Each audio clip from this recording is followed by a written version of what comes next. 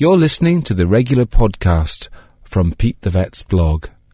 This was first broadcast on East Coast FM. Now, Pete Weatherburn, who likes his gadgets as well, is here. Our vet. Morning to you, Pete. Good morning, Declan. Good morning. You like these gadgets? Yeah. Have you got a Fitbit? Funny enough, I've got a Garmin watch, which is a bit different to a Fitbit. My wife has a Fitbit Charge, which she loves it because she's a real walker, and it monitors exactly how far she has to do more than 20,000 steps every day, and she knows that, and it also monitors her sleep, and she has to get at least 7 hours sleep a night. So there you go. She can just monitor all that, and it's great. But the interesting thing is, there's actually a dog version now that's come out, and I've got one on trial just now.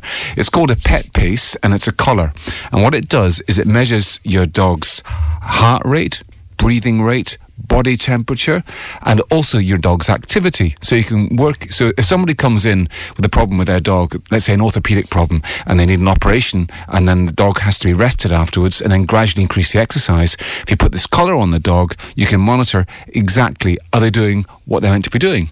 And because they know you're monitoring that, they make sure they're doing exactly what they're doing. So this sort of monitoring collar has become all the rage in the States. It's become a really big part of veterinary care.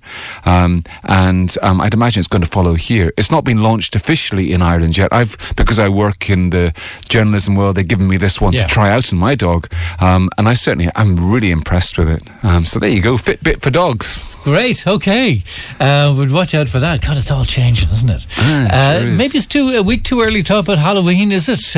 There's not many bangers around as there used to be, though. They don't seem to be, do they? You hear occasional sort of crashes and bangs, but they're pretty rare now.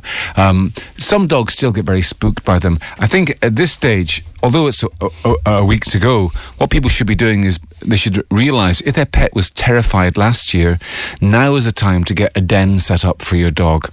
Somewhere where they can go that's cosy and quiet and soundproof. Maybe a cupboard under the stairs, maybe a boiler room, something like that. Put a lovely comfy bed in there, put a radio on that's loud in there. Ideally put in a plug-in pheromone diffuser. So it becomes a little haven for your dog. And if you get your dog used to going in there just now, if there are a few nights next week where the fireworks are going out of hand, then your pet can go in there and be chilled out. I'd also make sure that your dog and cat is microchipped. It's the law that dogs have to be microchipped by April of next year anyway, so get it done. And it makes sense to have cats microchipped as well. Why do I say that just now? Because every year, the day after Halloween, there's at least 2 or 3 animals that turn up because they got lost, because they've bolted from their home because of fear of fireworks. It happens absolutely every year, predictably. So make sure your pet's microchip before Halloween comes along, even if you don't think they're going to be in trouble like that. Just get it done, and then you don't need to worry about that side of things.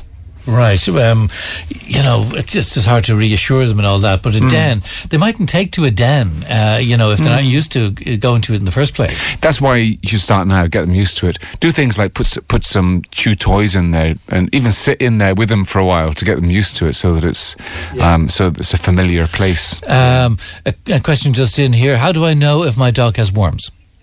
Well, you should.